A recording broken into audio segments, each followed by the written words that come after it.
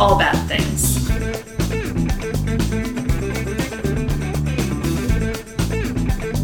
Tragedies, disasters. That's Bad things. trigger warning for everything possible. What? I'm Rachel, And I'm David. and this is All Bad Things. And we're back to Got me normal. again. Yes. Back to normal, which our audience is like, thank God. No. 2 straight episodes of David doing the commentary. No, we've gotten a lot of positive comments about I know. you. I just find it fun to be episodes. Deprecating? yes, thank you. I was going to say self-immolating, but that's something that's something completely different. Please never Yes. self-immolate. I don't want to be like that guy in the White House lawn a couple weeks ago. Did someone really set themselves on fire? Yeah, for some reason it was the most minor story. Did he? Well, He died a couple days later, yeah. That's horrible. Yeah. Oh. I just prefer to be in like a protest walk. Right, like a march. Yeah, Ugh. I don't think I have the balls to set myself on fire. Well, thank you. I'm glad. Yeah. The walking part is much easier than being on fire. I'm just going to go ahead and... Well, and then you're alive to do other stuff. Yes. You know, there is that. Yes, you are. Wow. Yeah, for some reason, that just literally... Flew under the radar. Yeah. That's horrible. Yes. Horrible. Yeah. My goodness. So, with that being said, you did want to say something about last week's episode. Yes, well, we don't want to... Well, it doesn't matter because they're not going to hear it. So for the Kishtim disaster that we did last week, Yes. I started doing the research on it. I thought it would be a fun one to do. There was a tornado during the War of 1812 that touched down in Washington, D.C., while Washington, D.C. was being burned to the ground by the British. Wow. It took out some British soldiers and also took out some civilians. But there was almost nothing on it. And it just started becoming a history report on the Yeah. War of 1812. Which still would have been interesting. It would have, but that's not what we do. So Yeah, that's fair why I stopped on that one. And I already had this other nuclear disaster in my mind. So Gotcha. that's why I rolled with that one. Because it was just, there was more meat. background. Yeah. I should say there was more background than disaster on the previous one. Yes, absolutely. Or on the one you were thinking of doing. Honestly, I've done that several times. It's kind of hard not to for certain things. Yeah, because there's more because there is a historical context, element yes. to certain tragedies we've done. Well, that's why I kind of consider, like, our podcast, yes, it's disaster related, but we get into science, we get into geography, we get into history, because disasters are a social and scientific phenomenon too. Oh yeah. You know. So, yeah, hey? Oh yeah. Oh yeah. So what are you drinking tonight? I'm drinking another Commonwealth. I know I've been drinking a lot of theirs lately. Is that the one I had too? No. Is that the one I bought? No. No, this is the Ariel. I think that's how you would pronounce it. Sure. It's a Pilsner lager, and I have to say, I thought it was going to... I got it because it was Commonwealth. I thought it was going to be a little boring, because, you know, Pilsner lager, it's like... generic. But there's a little bit of something floral and just enough hops. I sound like such a fucking beer snob right now. The floral, I especially like. Yeah, that's a no-go for me. Really? What do you it's taste? the floral. Yeah. I'm okay with some floral, like elderflower. I'm a huge fan of. Oriole. Alien. Welcome. Is that Dumb and Dumber? No, it's from Coming to America. Okay.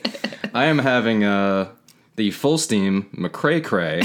Which is really funny. It's a funny name. It's not great. It's not... Really? I thought it was pretty good. It's good. It is a Scottish-style wee heavy ale. Mm-hmm. So tonight I get to drink in the last one I was drinking a 10%er and doing the commentary. Now I'm doing an 8.3%er and just chiming in with stupid things every now and then.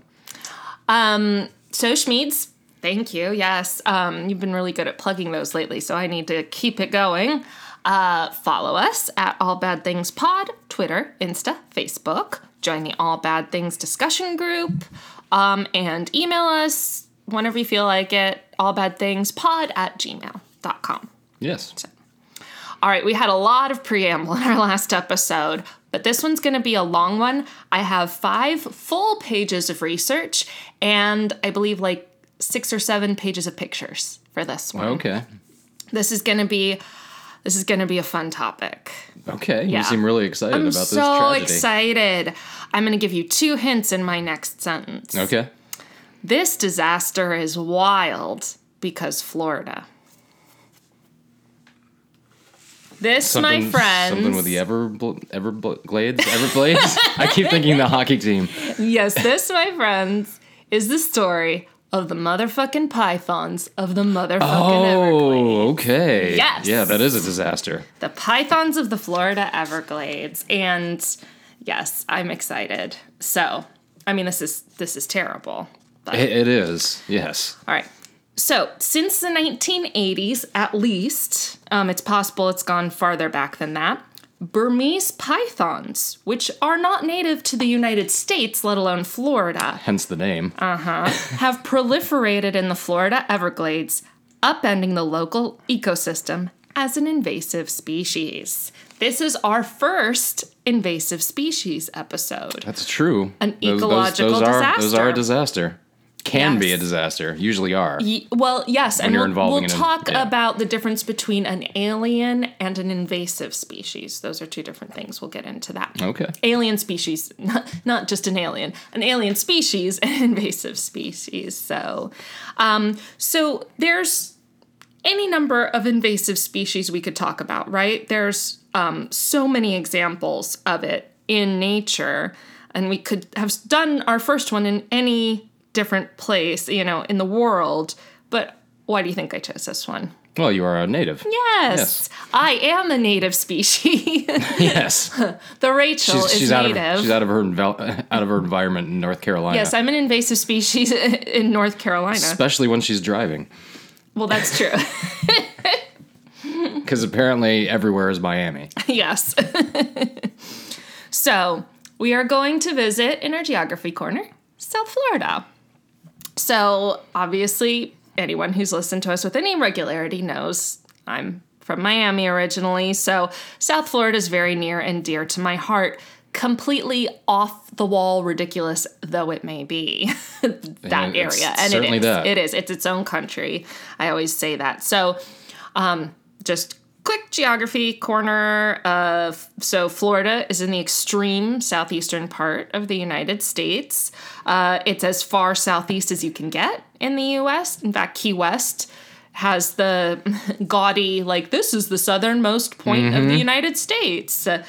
You've never been to Key West, right? We never went down that far. Right, we stayed in Islamorada, I think, right? Yeah, that's as far as we went. Because it takes a really long time to drive all the way down to Key West. I remember we considered it at some point, but you were like, did. it's a long drive. And I was Is. like, well, and over the 7-mile it bridge. was a long drive just to get to Miami from here, so. Yeah, that's very true.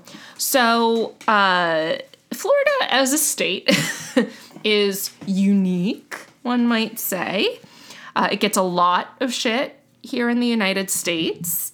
Its official nickname is the Sunshine State, but it has also been called the Penis of America because it is a peninsula that sort of hangs off the country. So if you look at it, yeah. So in the United States, the state has a reputation for having a lot of bizarre things happen. The long and short of it is that it's a huge state. It really is. Florida Yes, geographically is very big, especially it's very long. That's what she said. It's really hot. It's a subtropical climate. It has very culturally distinct regions. Really weird-ass political leaders. To say the least. Yeah. And it's a melting pot of people and cultures. So, yeah, it's unique. And when I say the regions are distinct, I really mean it. Like, it's like traveling to different states within the state as you just go through Florida. For example, the northern part of Florida is very much the deep south. It might as well be part of, like, Alabama, because same difference, pretty much. Then there's Orlando, where Disney World is, kind of the middle of the state. It's hot as fuck because it's inland. It is, yeah, it is. There is no Orlando. ocean breeze. And then you have South Florida, and South Florida really truly is its own state, if not its own country. Now, South Florida, geographically speaking, basically consists of 3 sections. The Keys, so the island chain off the south coast of Florida, the southernmost part of the state and the country. A strip on the eastern coast that contains from south to north Miami, Fort Lauderdale, Boca Raton, and West Palm Beach, along with lots of other cities in between, which are all very densely populated and very diverse, as well as pretty corrupt. We built this region on cocaine, after all. Feel free to watch Billy Corben, South Florida native Billy Corben's Cocaine Cowboys and Square Grouper. Also, Screwball takes place in Miami as well. It is an interesting place. And then there's a massive region in the central and eastern part of the very southern part of South Florida that is known as the Florida Everglades, which we will get into, but let's do a little history lesson of Florida. Oh. So, the history of Florida, like most states, goes back millennia. Yes. Evidence has been found of human inhabitants as early as 12,000 BCE. Wow. So, Okay. yeah. Long time Now, ago. very little is known about these people and their history beyond like what minimal archaeological artifacts have been found. Because they were eaten by pythons. Nope, not then. It is thought, though, that most early native people in the southern part of Florida were quite isolated from the rest of the world, as we are now. Whereas people who lived more in the panhandle had more interaction with people in what is now Alabama and Mississippi. So it's kind of like 2 different sections of people or tribes of people. And as with... As it continues to be today. Exactly. So as with most areas in the U.S., the known recorded history of Florida begins when colonists arrive. In this case, the Spanish. Was it Ponce de Leon? Well, so there probably were people who came before him, but yes, Juan Ponce de Leon, is most notable or most credited for, quote, discovering Florida in 1513, which is when he named the state. Do you know what Florida means? I don't. It means full of flowers. Ah. Yeah, very florid, right? Instead, it's full of alligators. There's a lot of flowers. There's a lot of flowers. By the way, Lots of one of the funnier drunk histories that's out there, I think it was on the 2nd or 3rd season. I can't remember who did it, but they did a Ponce de Leon drunk history, which was fucking hilarious. That's funny. So, of course, with the colonization of Florida came lots of problems for the indigenous peoples of the area. There were several tribes, including the Apalachee, the Calusa, and Tequesta, or Tequesta, I'm not sure how it's pronounced. They were basically completely wiped out by the diseases brought by the Spanish, for which they did not have natural immunity, and by violence from the Spanish, the English, and even other native peoples. So, there was a second group of native people that became indigenous to South Florida after their predecessors were killed, and these were the Seminoles. Ah, yes. So the word Seminole is... Florida State. Well, yeah. The word Seminole is likely derived from a Creek word, Creek being the native language of the Seminoles, that generally translates to something similar to outcast or runaway. Okay. Because, excuse me, the people who initially formed the Seminole tribe were essentially cast out from their native tribes or chose to leave their native tribes. Interesting. So that makes sense there. So it translates to outcast or runaway because in general they were either cast out of their tribes or left their tribes. So the Seminoles settled in Florida in the early 18th century, many as refugees from wars that took place in other parts of the South. The Seminoles were mostly okay during the colonial period and even after the Revolutionary War. But when the U.S. acquired Florida from the Spanish in 1821, of course, suddenly it wasn't so cool to the Americans that the Seminoles were there. Yeah, a treaty that I read about while I was doing my, what turned out to be the War of 1812 research. That treaty was signed post, I can't remember what it was called now, but the United States got Florida because of the War of 1812. Oh, okay. That was part of the territory that was acquired. Yep. Gotcha. There was a roughly 40-year period, somewhere between 1818 and 1858, during which there was a series of wars, 3 major wars known as the Seminole Wars. That I have heard of that. Yeah, okay. Yes. That took place. So many Seminoles were killed, and as could probably be predicted, nearly 4,000 were resettled, meaning forcibly driven out, mostly to the west, and more specifically to Oklahoma, where the bulk of Seminole peoples live today. Interesting. So, Okay. though a minority of Seminoles do still reside in Florida, as well as another subgroup of Seminoles, the Miccosukee tribe. Oh, yeah. So, side note, I know the name Miccosukee because they're known for having a gaming reservation in Florida. Is So that I the remember one we went commercials. to? No, I'm about to get to that. Oh, okay. The Seminoles of Florida have their headquarters in Hollywood, Florida, which is in southern Broward County, a little north of Miami, south of Fort Lauderdale, and they have control over several reservations, including the Hollywood Reservation, where the Seminole Hard Rock Hotel and Casino are. So when God, you we gotta get back there. that was fun. Yes. When you won the money playing poker, you were able Blackjack. to gamble. Oh, blackjack. You were able to gamble because we were on an Indian Yes. reservation. Thank you. So- It's the least we can do after killing and raping and pillaging the majority of your people. and then, Let you have a quote, casino. resettling. Yeah. Yeah. Yeah. But in that one textbook, it just said that they just agreed to move and like nothing happened. Yeah, that's God, that's so incensing. So So I'm sorry all of your people had to die, but at least we got a casino out of it. So we're going to get into the geography of the Everglades, but first let's talk about the actual Everglades and what they're kind of like. So during the Seminole Wars, U.S. forces mostly had very unpleasant experiences in the Everglades. Jesus, yeah. Fuck that. Because the area was nothing like anywhere else in the country where the soldiers may have had experience. Oh, yeah. And I'm sure they had plenty of bad experiences in the Everglades. Oh, yeah. Hold on. Let me find. I'm starting my pictures for you. Oh, no, not that one. Specifically for me, because the people listening cannot see this. Well, I'm gonna try and remember to put some of these on Instagram. So here are some pictures of the Everglades. We'll kind of talk about the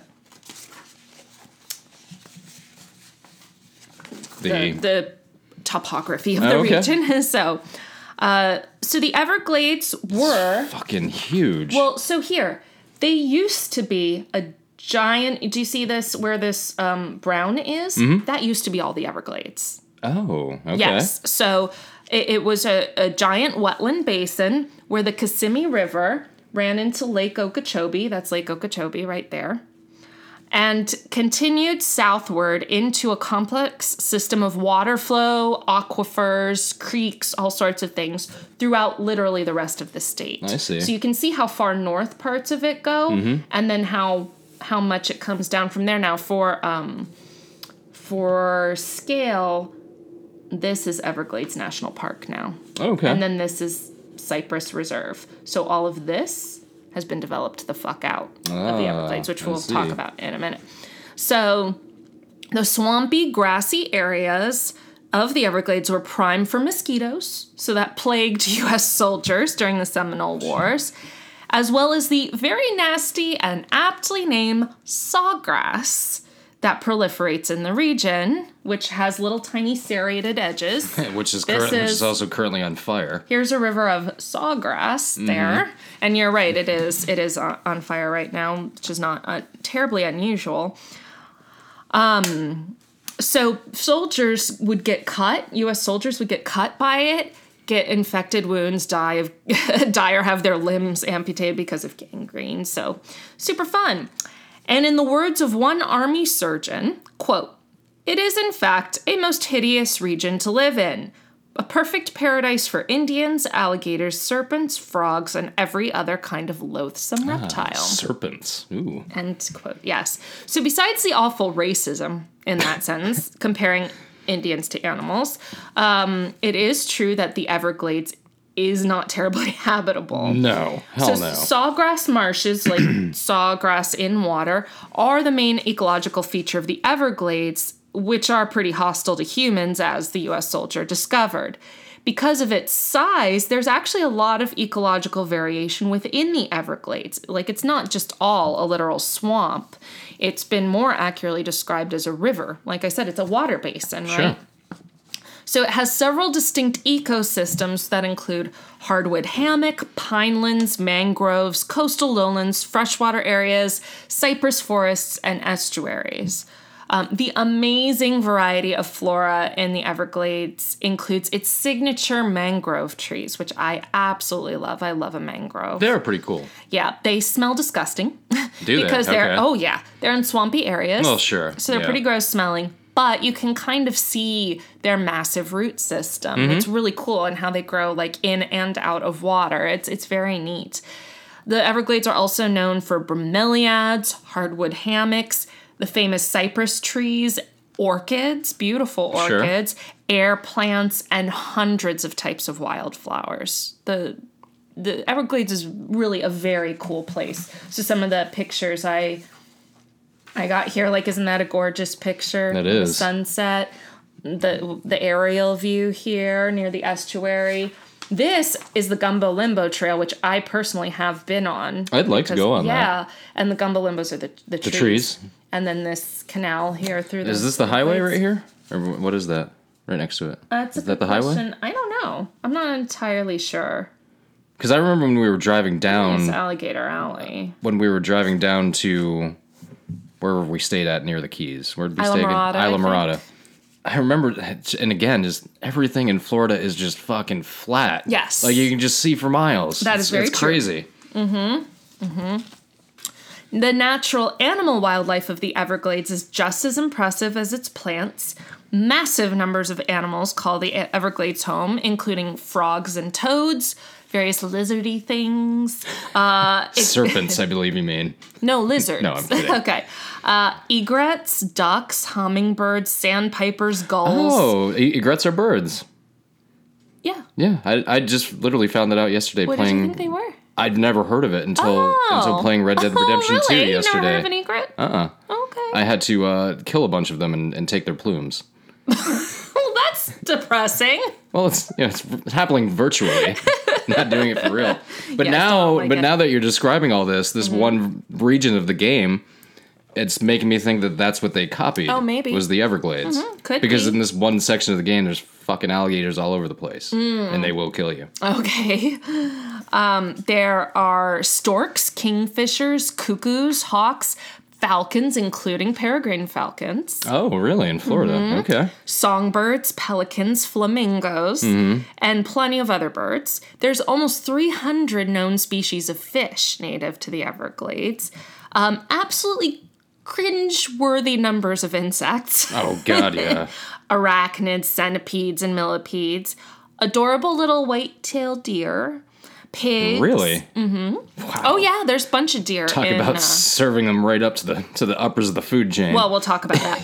Pigs, the Florida panther, oh, yes. bobcats, otters, foxes, dolphins, bats, armadillos, rabbits, rodents, and the notorious reptiles of the Florida Everglades, including turtles and tortoises, both alligators and crocodiles, and snakes. Foreshadowing here.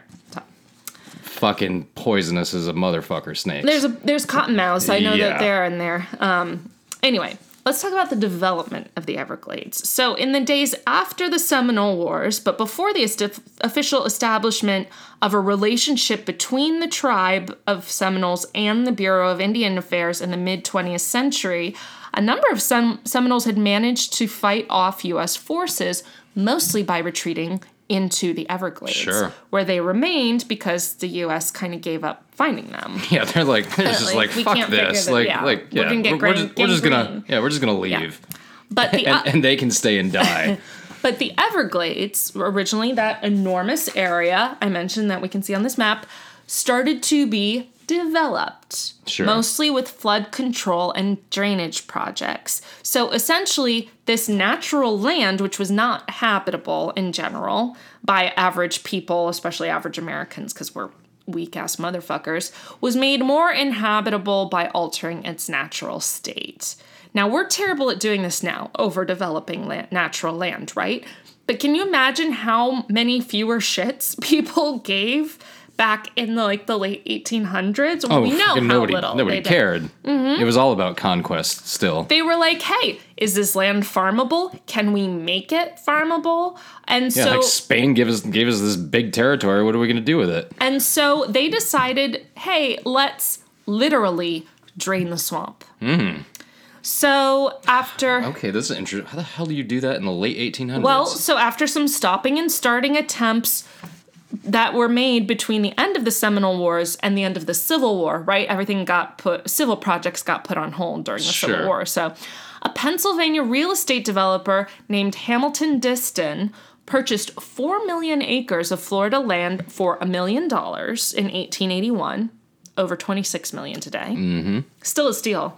Hell yeah. And started constructing canals to help lower water levels. For the record, canals are every fucking where in Florida. That's true, they are. Yes, they are. Even where my parents live. Oh, yes. They're just everywhere, especially in South Florida. There's canals left and right. People are always driving their cars into them. I remember I knew what a center punch was when I was 12 because they would, every 2 months, they would run a feature on the news about how you always needed a center punch and a seatbelt slasher for when you inevitably drove your car into a canal. So Diston's development attracted other land buyers, attracted tourists and settlers, so the population of the state really started to increase. Then oil baron Henry Flagler, for whom I know that name. After whom many things in Florida are named, especially South Florida. There is a Flagler Street. I don't know if it's I've always just heard it referred to as Flagler. I don't know if it's Avenue, Road, Drive, Flagler. That's all I know it as. Anyway. Well, it's that hip South Florida language. Yeah. He started building rail lines and resorts, and people started settling citrus farms along the rail lines. So they were draining the wetland to make it farmable and habitable and developed into touristy areas, basically. Everyone remained very gung-ho about draining the Everglades into the 20th century, including Napoleon Bonaparte Broward, who I literally did not know until I did this research that that's where the word Broward came from. I knew Broward County, but I didn't know it was named for a man whose full name was Napoleon Bonaparte Broward. His parents must have been really big fans. Well, it's like Martin Luther King was named for Martin Luther. Yes, I did know that. So there's I've never heard of this dude. Oh, me neither. Except for the county. Yes, exactly. So Napoleon Bonaparte Broward was the winner of the 1904 Florida gubernatorial race. And at that point, development became quite the runaway train, with parts of the Everglades up for sale for, get this, $15 per acre in 1910, which is the equivalent of about $400 today. Yeah, well, when we did our Dust Bowl episode, they were selling plots in the Midwest. Again, obviously, the Midwest is not Florida. Right. But the plots of land, I cannot remember the acreage. I want to say it was something like 50 or 60 acres, something ridiculous. Plots. But I think it was $10. That's just to entice people to move there. Yeah. So clearly they were all very okay with doing away with this natural land. And so the Everglades were starting to become no more the Everglades, but rather developed land. It took decades for people to realize that the Everglades were something that needed to be preserved, that it was a unique ecosystem in the world, let alone the United States. There's not another one of these. No, it's amazing. So a call to establish the Everglades as a national park started as early as 1928, but it didn't get carried through until 1934. And that's when it was officially declared by Congress to be a national park. And it wasn't even until 13 years later, 1947, when it was actually dedicated as a national park. That was done by Harry Truman. Yeah, there was some things going on between that time. Well, fair enough, but I guess the Depression was okay. There may not have been a United States in 1947 for all they knew. Yeah. So this was also, right in 1947, is when kick-ass writer and conservationist Marjorie Stoneman Douglas published her book, The Everglades, River of Grass, the result of 5 years of research of the area. So for anyone who's heard of Marjorie Stoneman Douglas High, That's the where high the shooting school. happened, Yep, that's who right. it was named after. It's named after Marjorie Stoneman Douglas, writer, conservationist, really amazing woman of the 20th century. She argued, look, the Everglades isn't just a swamp. This is a flowing river, which was correct. And she was the one who came up with the River of Grass moniker, which is stuck to this day. And she warned heavily that overdevelopment was killing the Everglades and that it should be stopped. She was not wrong.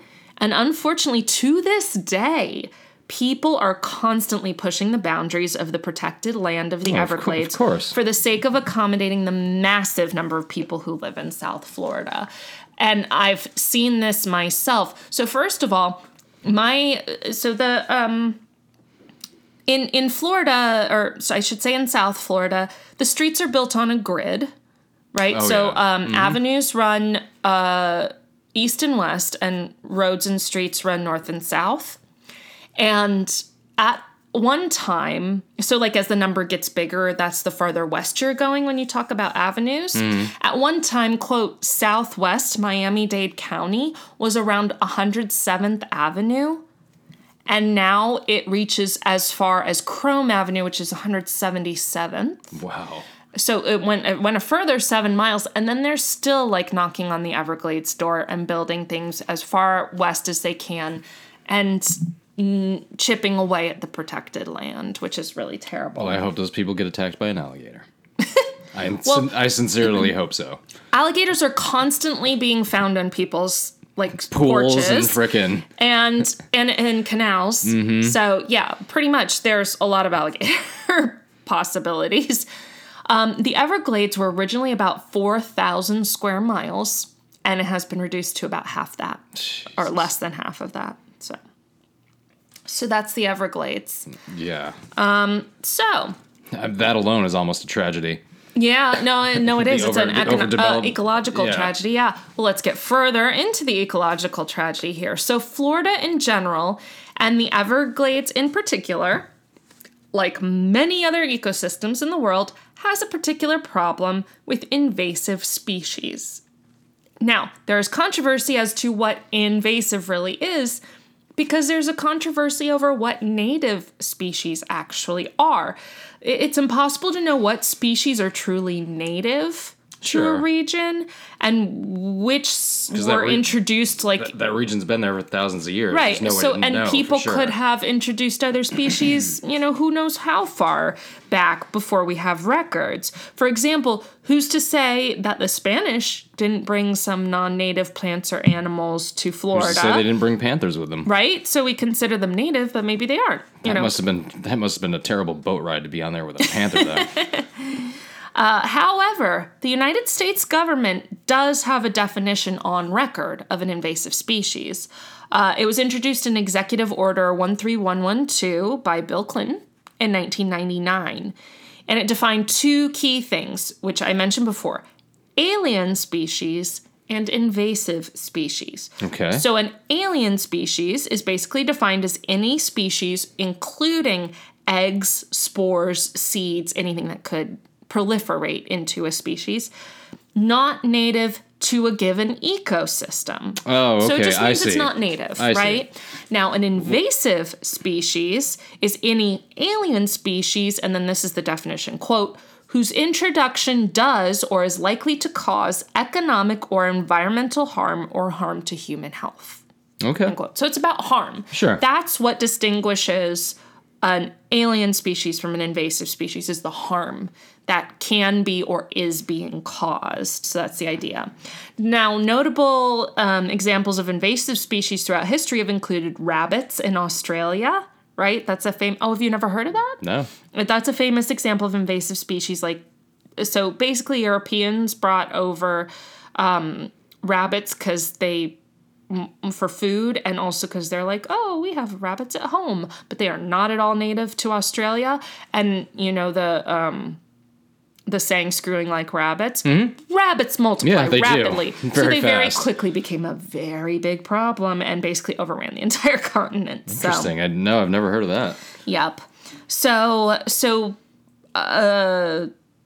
Lionfish in the Atlantic Ocean and the Gulf of Mexico. That's very is recent. another. Actually, I think that's still going on. Oh, yes, Yeah. it absolutely is.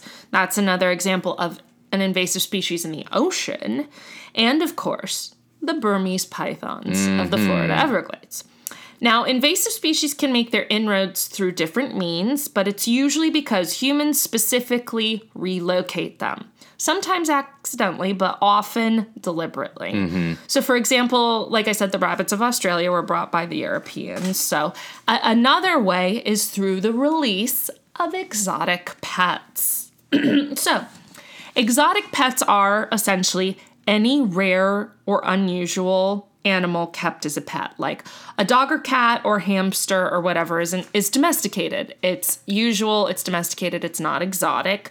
But say a tarantula, a monkey, a snake, Panther? an iguana, a panther, like I almost said Simon and Garfunkel. Azabadabadu, Who am I what? thinking? Sigmund and Freud. Simon and Garfunkel. Who the fuck am I thinking of? The Vegas no idea. guys with the Yes. one got mauled by Oh, yeah. Siegfried and Roy. Siegfried and Roy. Like, what? Sigmund and Freud, Simon and Garfunkel, Siegfried and Roy. Those people, I'm going to guess Simon and Garfunkel have never seen a tiger. they live in New York. I think they're and Paul Simon is like 4'9" and weighs 100 pounds. He's not going to a zoo. Sigmund and Freud. Sigmund and Freud. Oh my God. So That'd be a hell of a show, though. they kept, what was it, white tigers?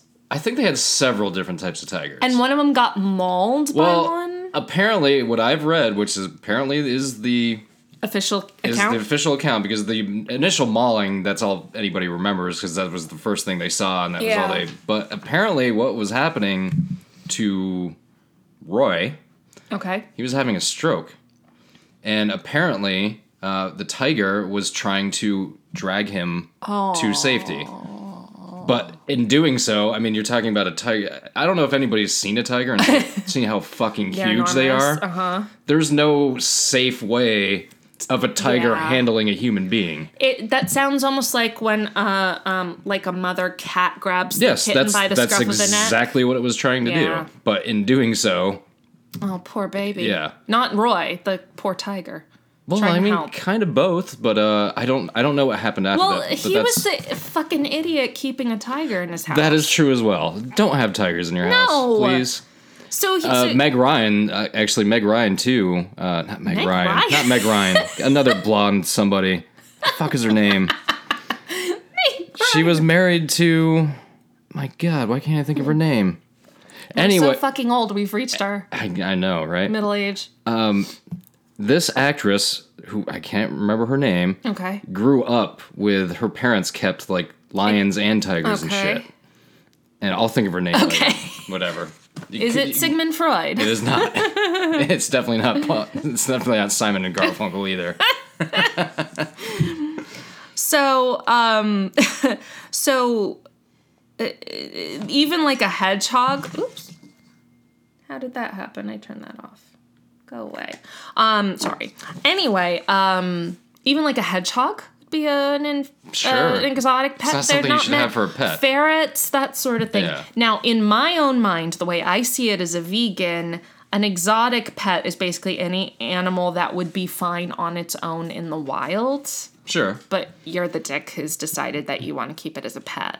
Well, a lot of cats would be fine on their own in the wild. A lot of cats are. Technically, but they are domesticated species. Yeah. So are dogs. They could fend for themselves in the wild, but that doesn't mean they are wild animals. True.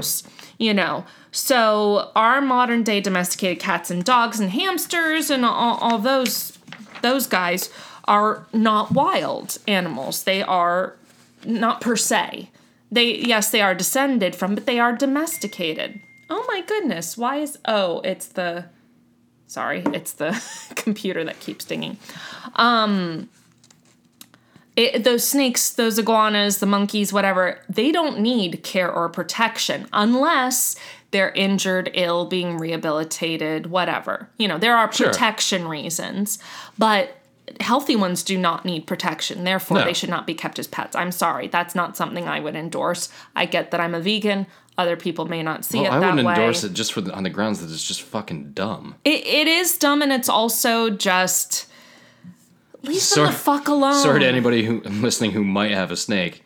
There are plenty of people who do. It's just, I disagree with it from the sense it just doesn't make any sense. Like you're saying, they don't need our help. They don't need help, yeah. They're happier out in the wild. Yes, exactly.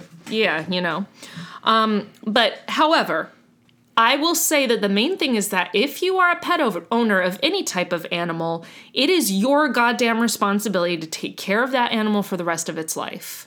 So don't go fucking dumping them in a shelter or... or in the Everglades. Or, yes, especially in the wild. I get that sometimes there are circumstances, especially if there's any sort of like economic problem, but I have a very hard time accepting when people get rid of pets. It's just like, unless you can find a happy home for them, then, but oh my God, do not let them out. That's just the number one thing you should not do. Rehome if necessary, even exotic pets. Mm-hmm. So, people like snakes in South Florida. I'm sure. I don't know why. It's because they're everywhere. They just do. My dad is one of the people who likes snakes. He never kept any as pets, but back in the day, he liked collecting snake skins, and he would catch them, behead them, and skin them. Okay. I've witnessed this myself as a child. Fortunately, my father has come around to saying that there is no reason to kill them. If he comes across an interesting snake, he just now takes a picture. And I think that's wonderful. I'm glad he's come around on that because that's awful. But I've seen plenty of people who keep snakes. It's a thing. I saw the herpetarium was there. When I lived in South Carolina, my friend Matt, who played in this band, the drummer of that band had a license, snake handling license. And we went over to his house one time. He had probably 20 at least of deadly ass motherfucking snakes. I'm not talking about like just like a rattlesnake. He had pit vipers. He had all sorts of shit. That's just like an adrenaline junkie thing. It kind of is, but the coolest thing, and I'd never seen this thing before, and I hope to never see it again, it was called a horned desert viper. Okay. So in its like box, it was just filled with sand. Okay. You couldn't see it at all in there. Yes. Like it buried itself? And he was just like, watch this. And he just tapped the glass and then pow. Oh the thing just, God. It was just like, holy fuck. That's not good. So if you're at home, just Google horned desert viper. Or don't if you're afraid of snakes. They're scary as fuck. Yeah.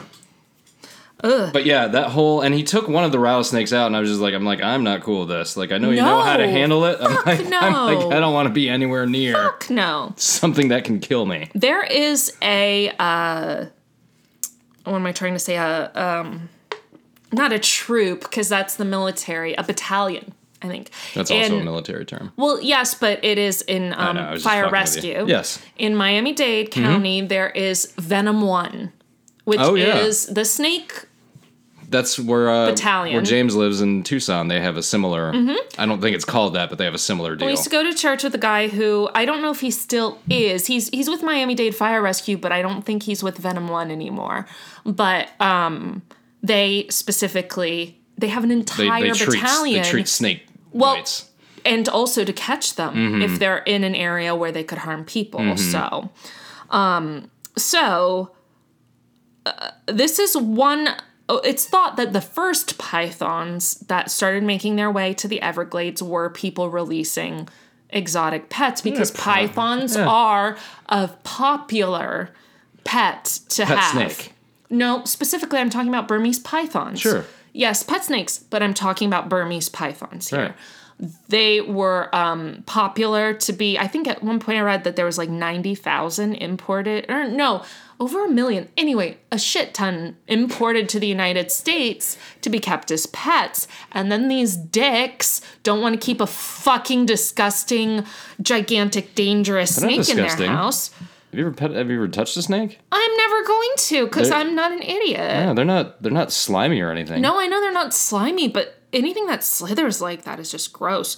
I just want to keep it the fuck away from me. Anyway, so it's thought that like in the 70s and 80s, maybe that's where the first ones came from. But in a fun All Bad Things disaster tie-in, when Hurricane Andrew hit South Florida, I think we it talked about impacted that. zoos. Right. Yes. I specifically remember the aviary of Miami Metro Zoo, now called Zoo Miami, like released a bunch of birds just out because it got damaged. Right. But also a damaged python breeding facility may have released a whole bunch of Burmese pythons into the Everglades, therefore feeding the population and giving them enough of a population to thrive. And because you release one snake out, nothing's going to happen. Not it's really, just going to die off. Even two, but they're in different locations, nothing's going to happen. You release a bunch of them, and especially from one single area, they're going to mate and be able to proliferate. And then it's thought that even more people released pythons. Just this never stopped. People were still doing stupid shit I don't want my python anymore. Let me just set him free in the Everglades, which is just such fucking dumb logic. And eventually, you have a full-blown invasive species. So specifically, estimates, and again, there's literally no way of knowing. Sure. You can't count the animals in the Everglades of any species, let alone, an invasive one. But estimates are between 30,000 and 300,000 Burmese pythons residing in the Everglades. Wow. I have seen a couple of those shows, on Discovery Channel, where they're out there literally hunting for them to try to get them out of there. We're going to talk about that, too. Okay. Don't you worry. It's going to be the funnest part. So as a result, it is now illegal to import Burmese pythons to the U.S. It was banned by the Department of the Interior. In other words, the park system was we can't do this anymore. So in 2012, it was banned. That practice was banned. Or if you're Sarah Palin, the Department of the Interior is who controls nuclear weapons, and I'm not joking. Because that's what she thought it was. That's what she thought it was. Because Trump almost gave her that job when he first came into office. If you cannot define the department you're being set to run, then you have no. It doesn't matter. Business. It doesn't matter for those people. So the Burmese python, I have some fun. Fuck. Yeah, I have some fun captions for you too. See? Yes, I like funny? that. I see you. It's all camouflaged, and then that's eggs. Mm-hmm. And look at my caption there. Read my caption. Babies are gross in every species except kittens and puppies. I think that was funny.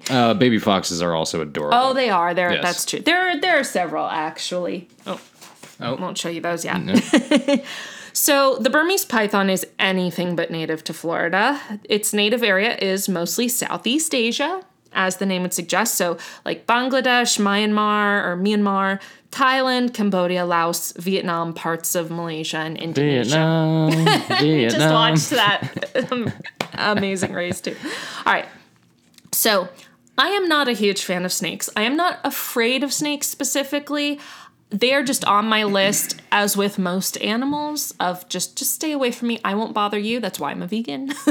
You don't bother. You don't eat me. I don't eat you. I specifically don't eat you. So, but these Burmese pythons specifically sound like a snake I would never want to encounter personally. They are among the top 5 largest species of snake in the world, usually averaging, how long would you guess? I'm going to guess maybe 15 feet. You're not far off, 12 feet. Okay. That's an average. They absolutely can get longer. So that's about 3.7 meters long. They're very fucking long. I've seen some and that is a no fucking way from me. Anyway, they have been found as long as 23 feet, 7 meters, which again, no fucking way. No. Now, their weight varies by length, obviously, and it varies from female to male. Females tend to be smaller than the males. But in general, they're somewhere in the 64 pounds, which is 29 kilograms, to 88 pound or 40 kilograms ballpark. The ones as heavy as 255 pounds or 113 kilograms have been found. Now, it actually makes sense that these pythons would be at home in the Everglades as far as an adopted home goes. They're very happy in the water. Yes, they are. They are incredibly strong swimmers. They can actually stay submerged in water for as long as half an hour. Yeah, Snakes in water. I do not want to see a snake in the water ever. I have before. Yes, I have yes, several you've times. described that, But yeah, snake on land is one thing. In the water, there's something really fucking scary about that and creepy. Incredibly so. Now, baby pythons can be found in trees and on the ground, but as they age, they tend to stick to the ground more, often hiding in the underbrush, of which there is much in the Everglades. So they're very happy in their adoptive home. Now, the problem with these pythons in the Everglades, what makes them invasive versus just alien, is their diet. They are fully carnivorous. They grab birds and mammals with their fangs and then constrict them and consume them. So as a result, they're eating their way through the native mammal species in the Everglades. And while it's hard to pin down exactly, because again, the exact numbers of each type of species in such a massive area certainly can't be counted, observations of researchers familiar with the area have shown a sharp decline in the appearances of raccoons, possums, bobcats, and especially rabbits. Oh, yeah, for sure. There's also concern that That's interesting, a bobcat. Okay. Yeah. There's also concern that they might be hunting the Florida panther, which is already endangered. So there's some concern about that. For example, pythons hunt leopards in their native habitat in Southeast Asia, so it's not that far off, right? They've also been known to snag the occasional alligator as well. Are you going to talk about the video that's out there? No. There is a video out there of... I won't tell because you'll be disgusted. Is it a python eating an alligator? It is a python eating an alligator. What they found, what was left of both of them, because the alligator was so big that the python literally burst open. Okay. Oh, no, trust me. I saw a lot of gross pictures when I was... it's pretty fucked up. I'm going to show you one or two. I'm really surprised that the alligator would lose that battle. Well, the panther too. This is the interesting thing. Alligators are apparently a predator of, and in fact, the only potential predator of the python in the Everglades. Sure. So they do kill pythons as well. Obviously, just not enough to control the population. At one point, here's a gross picture. A 16-foot-long python. It's a deer in there. It's dead. There's a full-grown adult deer inside there. Yeah. Specifically, this snake weighed on its own 31 pounds. It had a 35-pound deer in its belly. Yeah. This poor deer. That might be a good place where you want to hunt deer just to put them out of their fucking misery. Jesus, because it's not just them that are going to kill them. It's all sorts of other things. And here is a chart of an example of why these are so invasive. So this is a chart of an example of how many animals a python would have to kill just to make it to grow to adulthood. 13 feet long, which is 5 to 7 years. So this is just their example. They're saying it would take roughly 1 raccoon, 1 possum, 4 5-foot alligators, 5 American coots, which is a bird, 6 little blue herons, 8 ibises, 10 squirrels, 15 rabbits, 15 wrens, 30 cotton rats, and 72 mice. So imagine this animal, which isn't even supposed to be there, is going to kill off all of these. One, just to make it to adulthood, basically. And because all of these animals that are native there, obviously animals have instincts. Right. They are probably not thinking that there's this thing that can grab me, constrict me, and swallow me whole hanging around. It would be interesting if they're evolving to know that, you know? I'm sure they probably are. I guess so, yeah. So, yeah. But, anyway, it's not just the impact on the species that the pythons are direct predators of that are the problem either, because ecosystems are built on a delicate balance of predators and prey. Sure. Pythons are also taking out some natural predators in the area, allowing other species to proliferate beyond what is considered in balance for the ecosystem. So, for example, raccoons often eat turtle eggs. But because their numbers are being limited by the pythons, turtles are starting to overrun the area too. And because there are no fences around the Everglades, although I suppose we could talk to Trump about building a wall. Because that's apparently his fucking answer for everything. So they are not only in the Everglades, obviously, these pythons, right? They've been found in the wild as far north as Jacksonville. Really? So that's on the northern end that's a of ways Florida, away from the on the Everglades. East Coast. Yes, basically the opposite corner of the state, more or less. And like a drive from here to Jacksonville isn't that bad. Jacksonville's about like 7 or 8. Halfway between here and Miami. Yeah. So, damn. Made it that far. They've also been found in the Keys, like near Key West. Now, what is interesting about finding a python in Key West? It's an island.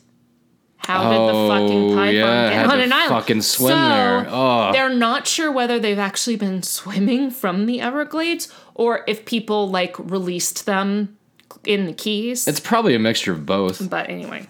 Yeah, still awful. That's so fucking creepy. Just thinking about a snake swimming. I know. Especially that far. And especially that fucking big. Yeah.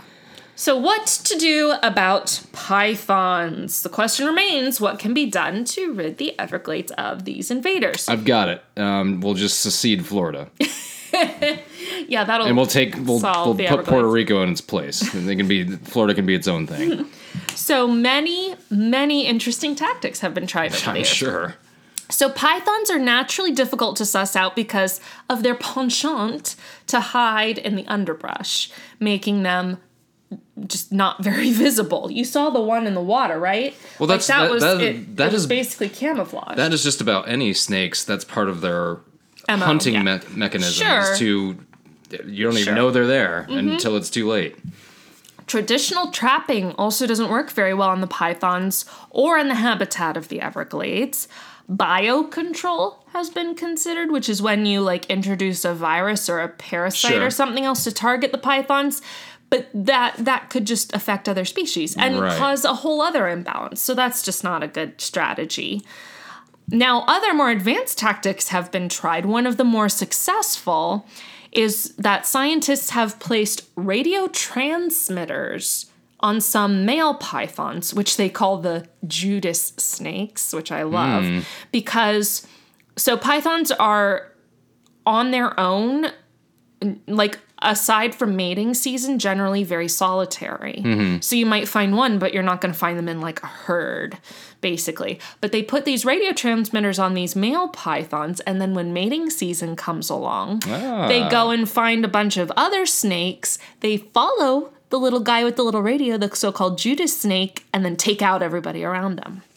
It's very kind of organized crime. Kind of wanting me to move to Florida and be a snake hunter.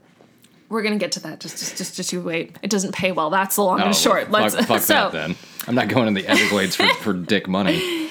They've also experimented with using pheromones to draw pythons out to the open. So sex seems to be the way to get to them, basically. Isn't it always? Now, here's the fun part. Perhaps the most Florida strategy undertaken to control the python population is, or was, from what I can tell, it's not still going on, the Python Challenge, sponsored by the Florida Fish and Wildlife Conservation Commission and held several times. I do remember hearing about this on Paul and Young Ron. I think I remember them saying about this too, because I listened to that for a little while. So the first one happened in 2013. So basically, they let a bunch of people sign up, volunteer to participate, and you can imagine what kind of people volunteered to participate in this too. Yeah. Cut them loose in the Everglades with the task of finding and killing as many pythons as they could. Cash prizes were given to people who killed the most snakes and the longest snake. The effectiveness of this? Well, first off, I'd say that shockingly, I couldn't find any reports of serious injury or death. So, yay! Yay, Floridians, for not killing yourselves in the process, because that's actually resounding That's actually success. Very surprising. Yes. But as for the pythons, there were 1,600 hunters participating. Collectively, they killed 68 pythons. That's it? Yes. Oh my God. These fuckers are hard to find. This is really tough. It makes me think that those guys were just going out there getting hammered or on meth or something. No, I'm telling you, these things are hard to find. Maybe doing meth and then going out on the python hunt would be helpful. Maybe they should try that next time. So, considering that there are possibly hundreds of thousands of pythons in the Everglades, That's not even making a dent. I'd call that relatively ineffective. I would call it completely ineffective. And they knew that too, but they kept holding it probably because it was fun. Yeah. For people. Let these, at least we know where these people are for a couple of days out of the year. That's probably how they were thinking of it. Beginning in 2017, the South Florida Water Management District Governing Board recruited what they called, quote, a limited number of public-spirited individuals to humanely euthanize, end quote, pythons. That's from their own website. So basically, they picked between 25 and 30 people that they specifically licensed and paid to go hunt pythons in the Everglades. And they were very quick to note on their own website, one of the FAQs was, can you use a firearm to kill a python? And they were like, sure. Why not?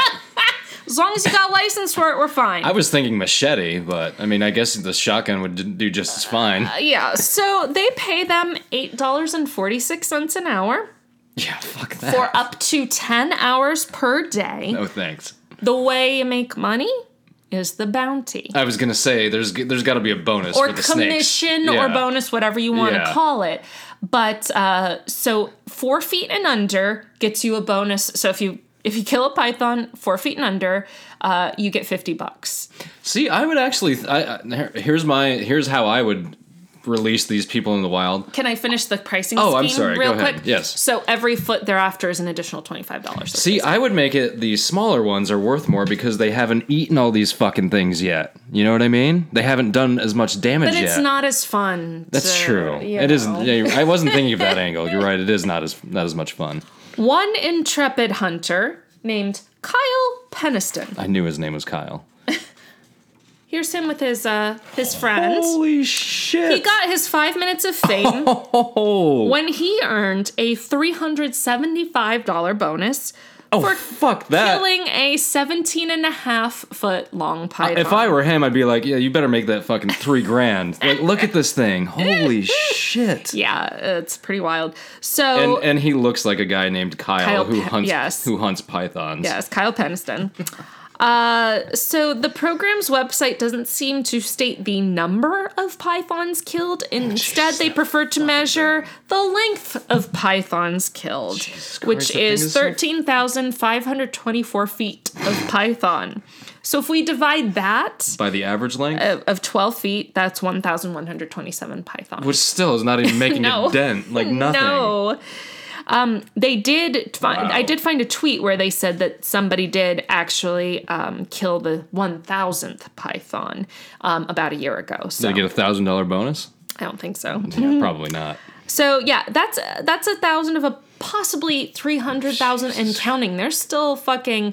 They are reproducing at a far greater rate than we're killing. Well, look them, at that one picture. Look at how many eggs just one of them produces. Right? There's probably a dozen eggs? There are clutches of like 40 eggs that they find at a time sometimes, yeah. If you want to join this program, I'm sorry, they are full up at the moment. So the Fish and Wildlife Commission also encouraged the public to get involved. Literally, it says that on their website. It says, you can get involved. Like, we need every man, woman, and child we can get. They have organized the Python Removal Contractor Program, which is literally the exact same thing as the South Florida Water Management Same thing and Kyle is heading up the department. Yeah. They also have the Python Pickup Program, which is a cash incentive prize thing. And the Python Patrol. There's members of the Python Patrol. Do you know what the Python Patrol is? It's a training program for free for citizens who want to learn how to identify and capture pythons. For the record... No, thanks. Yeah, I don't want to be around any of these people, I don't think. So for the record, and just in case anyone cares, python meat from the Everglades is not edible. It contains unsafe levels of mercury because they are apex predators, and the bioaccumulation of mercury creates dangerous levels, so they cannot be eaten. So, by us, by humans safely. Mm-hmm. So, just like several other disasters that I've researched, there's been some movement in this, like as recently as yesterday. Oh. Yesterday as to when we're recording this on June 26th. So just this week on June 25th, the current governor of Florida, Ron DeSantis, said in a press conference, quote... Did he say something racist again? No, listen to this. Quote, "I hate these pythons."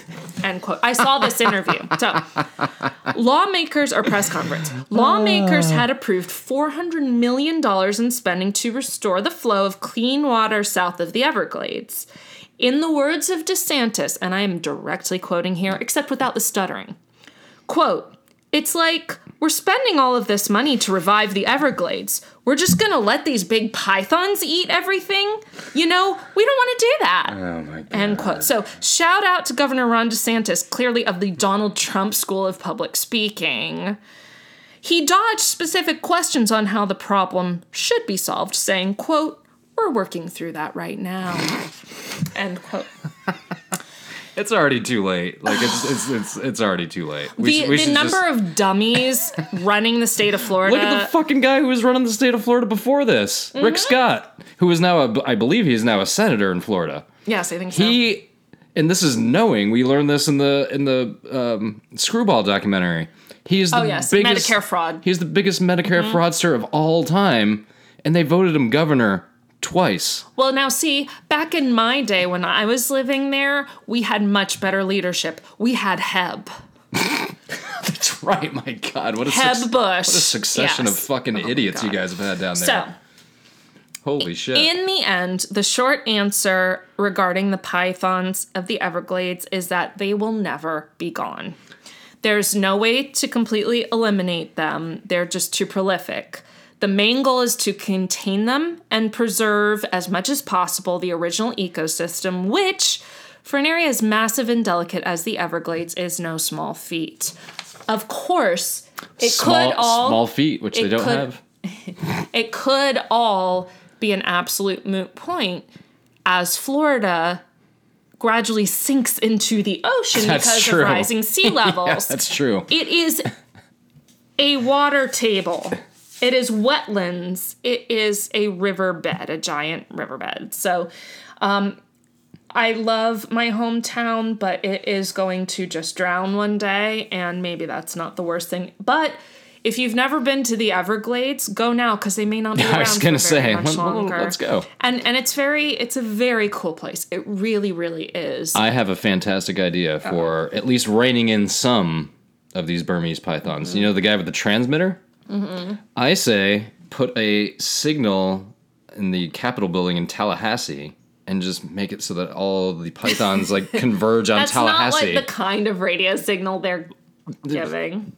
Do it. Somebody can do it. No, it's the snake pheromones. And have them, they can eat Ron DeSantis, and they can eat, if Rick Scott's hanging around there one day, they can eat him. No, the better joke is probably that there's a lot of snakes concentrated in Tallahassee. That's for damn sure. Yeah. Are you proud that I knew Tallahassee was the capital? We just talked about it. Yeah, though. no. Yeah. I'm just kidding. Before this episode. So that, my friends, is the continuing story of the triumph of the pythons of the Florida Everglades, which, frankly, I think they've just...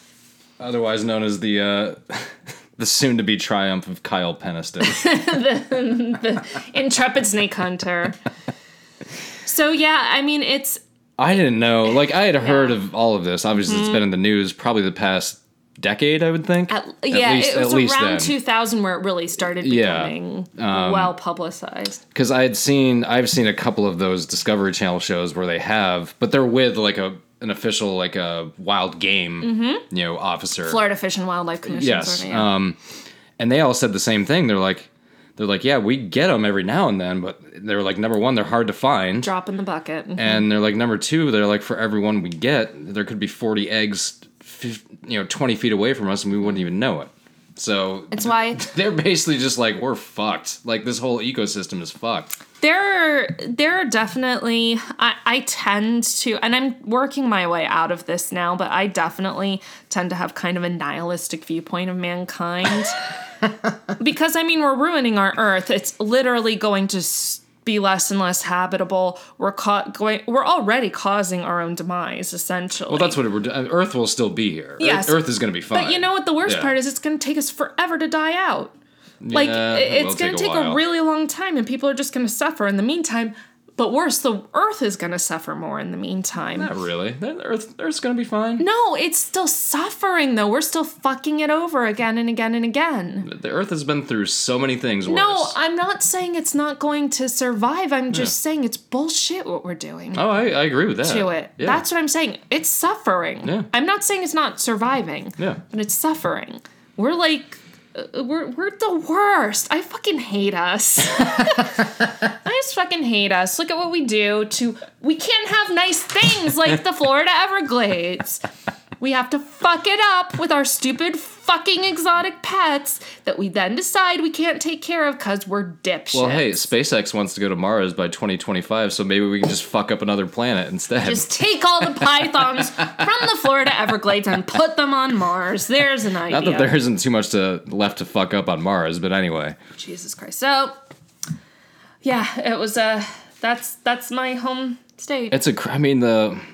I used to live in the Everglades. Yeah, you did. Just after they were developed. Yeah. Yeah. It is truly a crazy story because there's kind of, I'm going to say at this point, there's kind of no way out of this. No, that's what I'm saying. Like, they're not going to be able to stop this. No. But again... It doesn't mean you don't try. People are trying. Well, but the thing is containing and preserving as much as possible. That's the main thing. But it's also very true that South Florida is going to be underwater. Like, the Everglades are going to go away one day because of rising sea levels, because we're doing jack shit about it. You mean because of that Chinese hoax?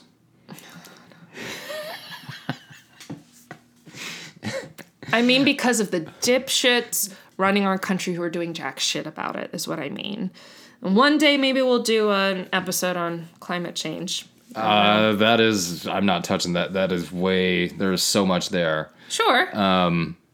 But the reason I believe it's going on is simply because of this.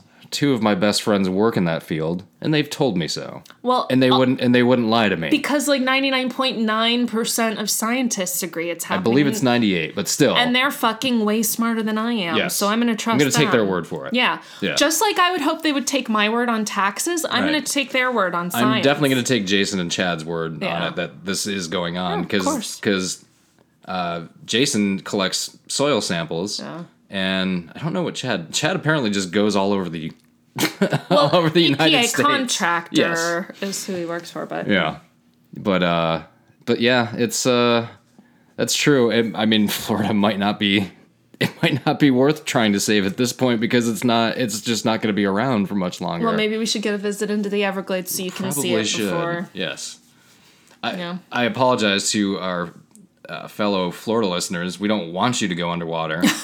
Obviously, because my family still lives there, and I had that's the only time I went to Miami was with you, and I remember we talked about going to a Florida Panthers hockey game, like when we were on the beach, and I just remember thinking, I'm like, I don't want to be inside. Like there's just that's why it's like I'm like that's why sports don't do very well in South Florida unless they're really winning. There's no there's no reason in Fort Lauderdale or Miami to be inside. There really isn't.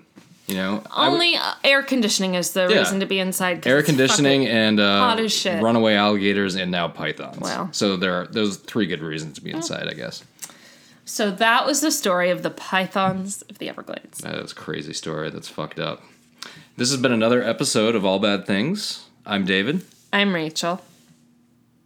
What do I say now? We'll see you next week. Oh, that's right. I forgot. We'll see you next week and... know your exits. Especially in the Everglades.